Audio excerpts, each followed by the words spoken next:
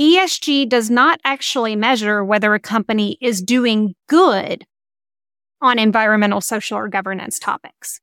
It measures what risk those behaviors pose to them financially.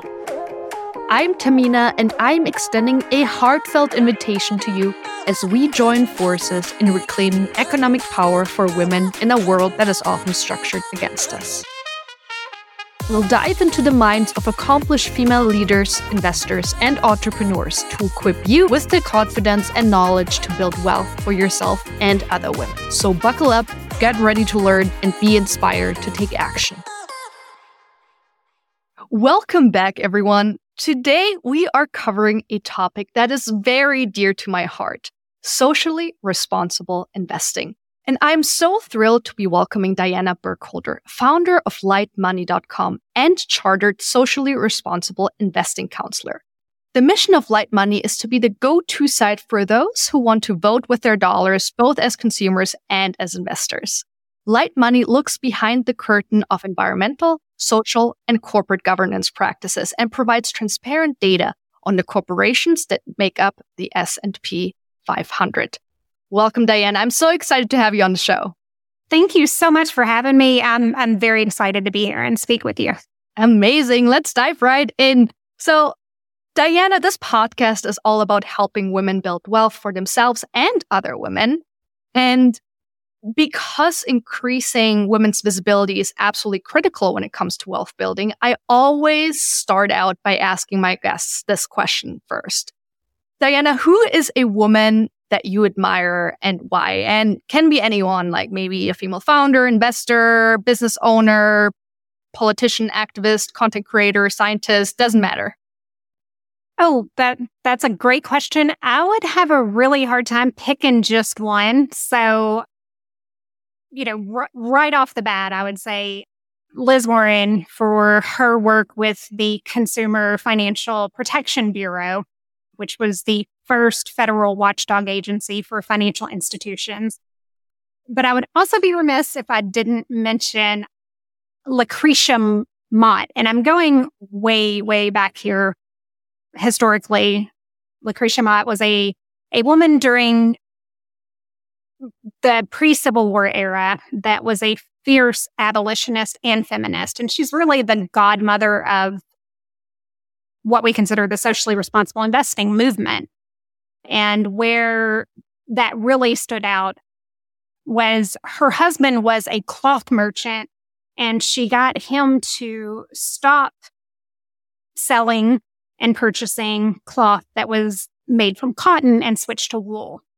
And she also spearheaded a campaign to get people to abandon sugar and candies made from sugar. And she was the one who really popularized maple and maple candies in the U.S. So she was just such a phenomenal influence on both the abolitionist movement and the feminist movement and suffrage. So both of those women I really admire. And then someone more current, not that Liz Warren isn't current, she absolutely is. But I also like to give a shout out to someone that I love the idea of really just elevating that not as many people may be familiar with. And her name is Susan Antilla. She's an investigative journalist who wrote a book exposing Wall Street sexual harassment titled Tales from the Boom Boom Room. As a female in the financial industry, this is something that's pretty close to my heart. She uncovered the startling statistic that in 3 decades in the financial industry, only 17 arbitration cases have been found in favor of the victim. 17 cases in 30 years. Her work and activism helped draw attention from legislators who actually passed the Ending Forced Arbitration of Sexual Assault and Sexual Harassment Act, and that was signed in March of 2022. So very, very big kudos for that. Wow. 3 incredible women, amazing for all kinds of different reasons. I love the fact that you also talked about Lucretia, like talking about someone that goes way back. And I think it's a great example of highlighting a woman that definitely hasn't received the credit that she deserves. I mean, we know this about a lot of female scientists that didn't receive all the credit that they deserved. It was only the white men who got all the prizes and whatnot. So, and Susan's story is incredible. I'm mind blown by those statistics that you just shared with me. And I'll make sure to link her profile and book in the show notes of this podcast. Off to a great start. Love it. Diana, I'm legitimately so excited to have this conversation with you today because I am wholeheartedly convinced that if the majority of people followed a socially responsible investing approach, we would be living in a completely different and much better world. But I also believe it is important for us to take a step back and talk about what socially responsible investing and ESG investing is in the first place, because I know not everyone might be familiar with those terms just yet. So when you and I talk about that, what do we mean? That is a great question. So I'll start with ESG because I think there's a lot of confusion over what ESG actually is. ESG is a term that is essentially a measurement of what financial risk ESG factors, which is environmental, social, or governance, pose to a company. ESG does not actually measure whether a company is doing good on environmental, social, or governance topics. It measures what risk those behaviors pose to them financially. So it's a really important distinction. A corporation that's headquartered in Southeast Florida is going to have a much higher level of risk from climate change than, say, one in Kentucky, even if all other factors were equivalent. So that Kentucky company would actually rate higher even if they were doing the exact same thing. So that's something that I think is frequently misunderstood. Socially responsible investing involves actively seeking companies that are doing good on very similar causes to ESG. A lot of the time, socially responsible investing actually is more focused on the UN's Sustainable Development Goals, which are 17 causes that are sorted into a pyramid similar to Maslow's hierarchy of needs. Socially responsible investing is often tailored to the values of the investor themselves, and this can be done through both inclusion of certain criteria and exclusion of certain criteria. So that's kind of the Cliff Notes version of ESG and SRI and what they mean. Love that. And I 100% agree that distinction between ESG investing and socially responsible investing is so important to make. I think even lots of journalists or media outlets get that wrong all the time and just to use it as also greenwashing, to be quite honest. And we're going to talk a little bit more about that later on. Yes. But Diana, now that we've established that foundation, we've clarified what those terms mean, would love to learn a little bit more about LightMoney because, founders usually start new companies or initiatives because they identify a need, a knowledge gap, or a specific pain point that they want to solve for. Why did you specifically create LightMoney.com? Yeah, so it was really a combination of all three of those. Being in the financial industry, I was really surprised when I couldn't find tools to screen companies effectively for ESG or especially for socially responsible investing. Everything I came across was very vague. And at that point, I didn't even really understand the distinction between the two. So I was constantly seeing companies that had high ESG scores, even though I knew they had a terrible track record on certain components of ESG. So I became increasingly more frustrated as I would try and find data on the topics that were important to me. And if it did exist, it really wasn't in a form that was easy to digest. When I thought about what it would be like trying to navigate this as a layman, I realized that there needed to be a tool available to see a snapshot of a company and what they're doing across multiple causes. A tool that's fully transparent, showing the underlying data and the sources. I wanted something that consumers, job seekers, and investors could use, and more importantly, understand. And that's how LightMoney was born. I love that. And I want to talk a little bit more about that whole topic of increasing visibility transparency, because I think that's a core challenge that we're facing in this context, right? What I have been observing is what's particularly frustrating is the fact that the vast majority of us retail investors are investing in industries and individual companies that we actually morally don't necessarily support. And we do that without even knowing it. Think oil companies, gun manufacturers, or companies with very little gender and or racial diversity. And this oftentimes happens every single day in the form of employer-sponsored retirement savings accounts, such as a 401k or IRA, for example, where investment options are oftentimes somewhat limited. Oftentimes, it's the employers that provide like a limited set of investment options. They're usually negotiated with the individual providers, right? Right. Index funds are another example. So that's, again, why I think increasing that transparency is so important. And that's why people like yourself are playing such an important part in increasing awareness, especially on the retail investor side. People like myself that are not necessarily working in the financial industry.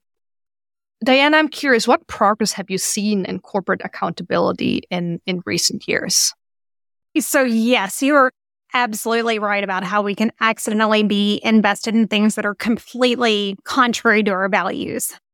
Andy Behar, who's with As You Sow, which I'll come back to them in a second, but he tells a phenomenal story of how he was speaking with a nonprofit who literally works at removing landmines from war-torn areas, but their retirement plan had exposure to the weapons companies that manufacture landmines. Like, can you imagine? That's crazy. My goodness. Yeah. So As You Sow is a phenomenal nonprofit, and I really did want to give just a brief shout out to them and further the answer to your question.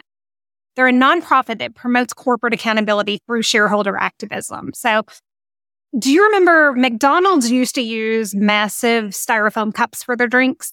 Yes, I do remember that. I was very little, I think, but I do remember. Yeah, and I know our landfills remember. As You Sow was actually able to get them to change that, which obviously had a tremendous impact. So I'll talk a little bit more because they offer a lot of tools to help us drive change. But yes, fire is catching. We are seeing increased transparency from corporations thanks to shareholder activism and regulatory action. The second largest oil corporation in the world got 3 climate activists elected to their board of directors after they continued to just pay lip service to shareholder resolutions on climate issues. Our country has previously had very little requirement of DEI or environmental disclosures. A tiny bit of history on that I was kind of fascinated by. The Civil Rights Act passed in 1965. Most of us know that. The Title VII of the Act prohibited discrimination in employment and also formed the Equal Employment Opportunity Commission. So, fantastic progress. Corporations were required to submit reports to the EEOC with their demographics, broken down by job categories. But there was specific verbiage in that bill to prohibit the government from ever releasing this data to the public. So the odds have really been stacked against transparency from the beginning. It's built into the system. And it's just astounding to me how long that fight has been going on. But this year, 86 of the top 100 companies in the U.S. released their EEO-1 figures publicly.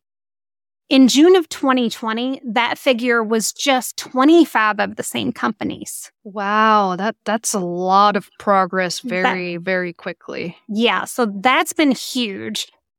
Also, the SEC just issued regulations that require corporations to publicly report, and it astounds me that this wasn't a thing before, but to publicly report their carbon emissions along with other material ESG data. So there's definitely still a lot of work to be done, but it's incredibly exciting to see the progress being made. That's wonderful to hear, Diana. And the whole topic of shareholder voting, I think I could talk hours about that. And I think I might actually have to have a separate episode on that topic because I know there's some incredible power and we as retail investors are oftentimes not even aware of it, not even participating in shareholder voting to begin with. That's something that I'm advocating for. So yeah, could definitely fill an entire conversation. I'm curious, Diana, obviously there's new regulation, which is great, but do you also think that maybe as a result of the pandemic, there is more corporations that feel maybe not only the pressure, but from a CSR, corporate social responsibility perspective, they need to step it up a little bit, even when it comes to attracting younger investors down the road. We all know Gen Z are very vocal about all of these issues, but also to protect their own employer brands and to attract the right type of talent. Would just love to hear your thoughts on those most recent developments and if the pandemic has played any part in that. I do think it has to a certain extent. It's interesting because it seems like sometimes the more progress we make, there's some corporations that will just be dragged kicking and screaming into the century, basically. But I do think there are a lot of companies that are making changes for the better. There's a term that we use for it. It's conscious capitalism. And there's definitely companies out there that kind of embrace that mentality that they are beholden not just to shareholders, but what we call stakeholders. So the employees, the shareholders, and the communities and the environment. So absolutely, we're seeing a shift towards that.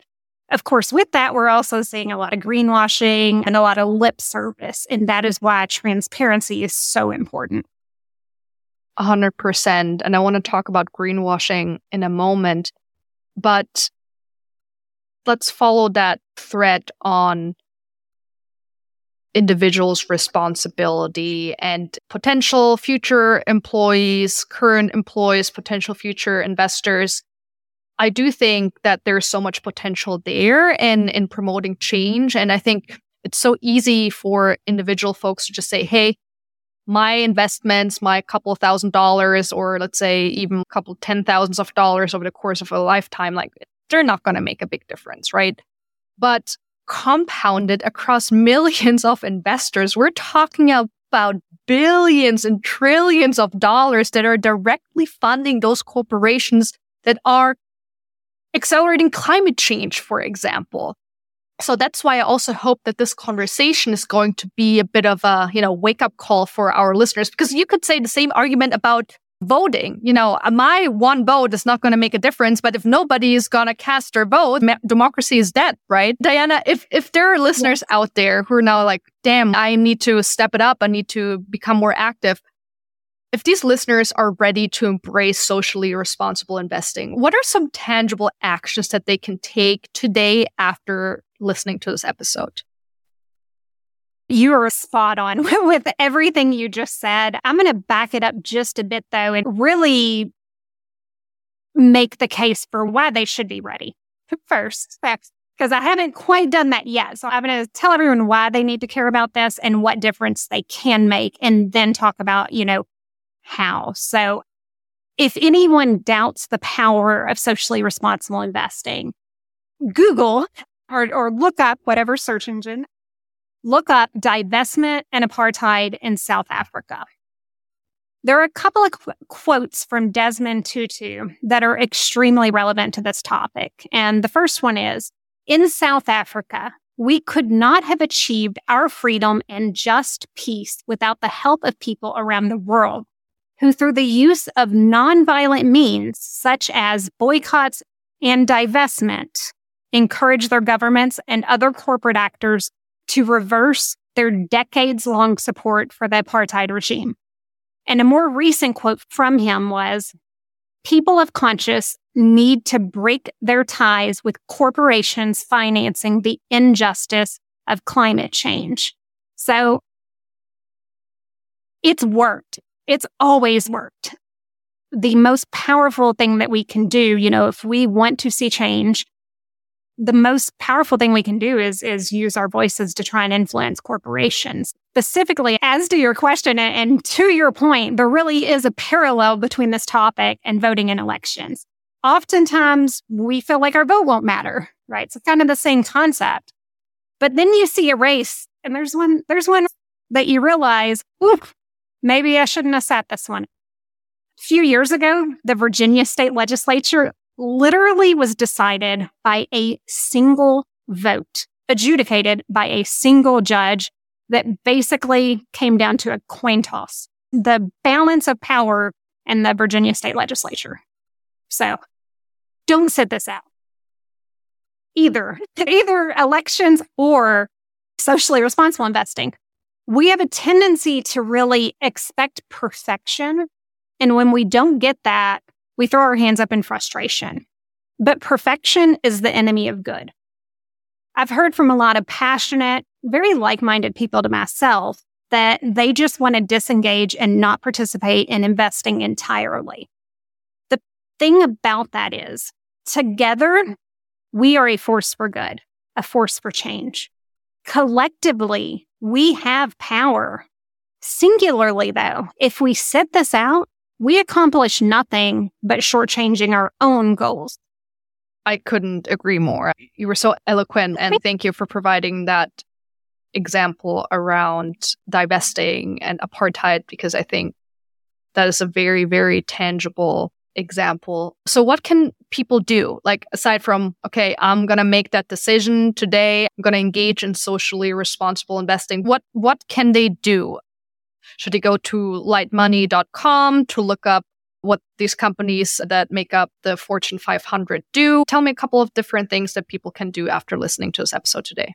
Yeah, so really, there's two big things that I would recommend. And the first thing is know what you own. And this is really how we address greenwashing.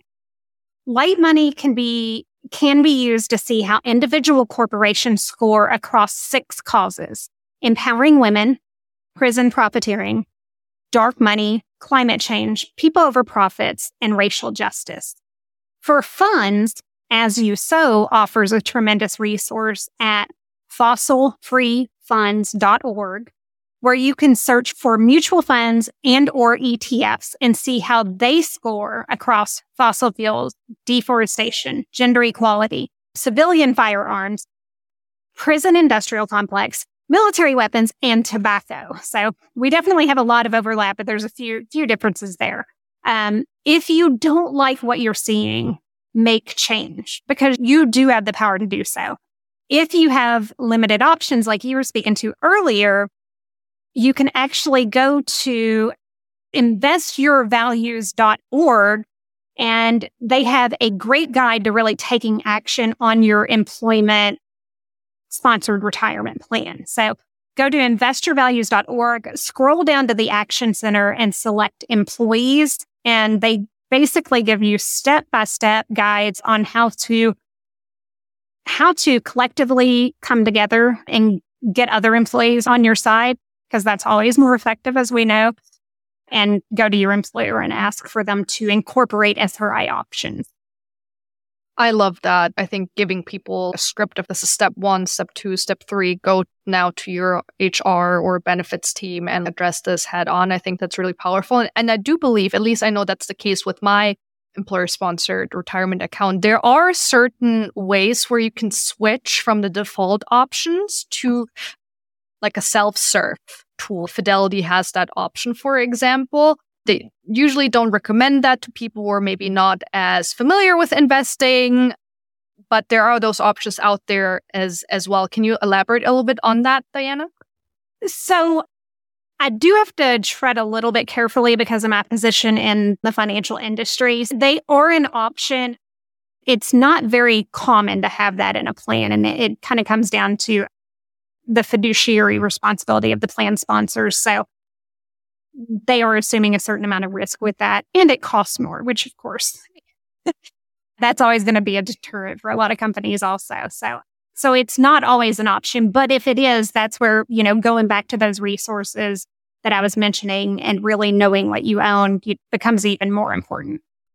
Gotcha. Thank you for clarifying that. And obviously, if anyone is investing, and I hope so, I hope people are investing outside of their retirement savings accounts as well. There, you obviously have a lot more control about where you're going to put your money, because these days the options are limitless. And that's exactly why we need more transparency and help from people like you, Diana, to guide us through this maze of thousands and thousands of ETFs that are available at this point. So really, really incredible work. Can we talk a little bit more about this whole topic of greenwashing? We've briefly touched on it every now and then throughout this conversation.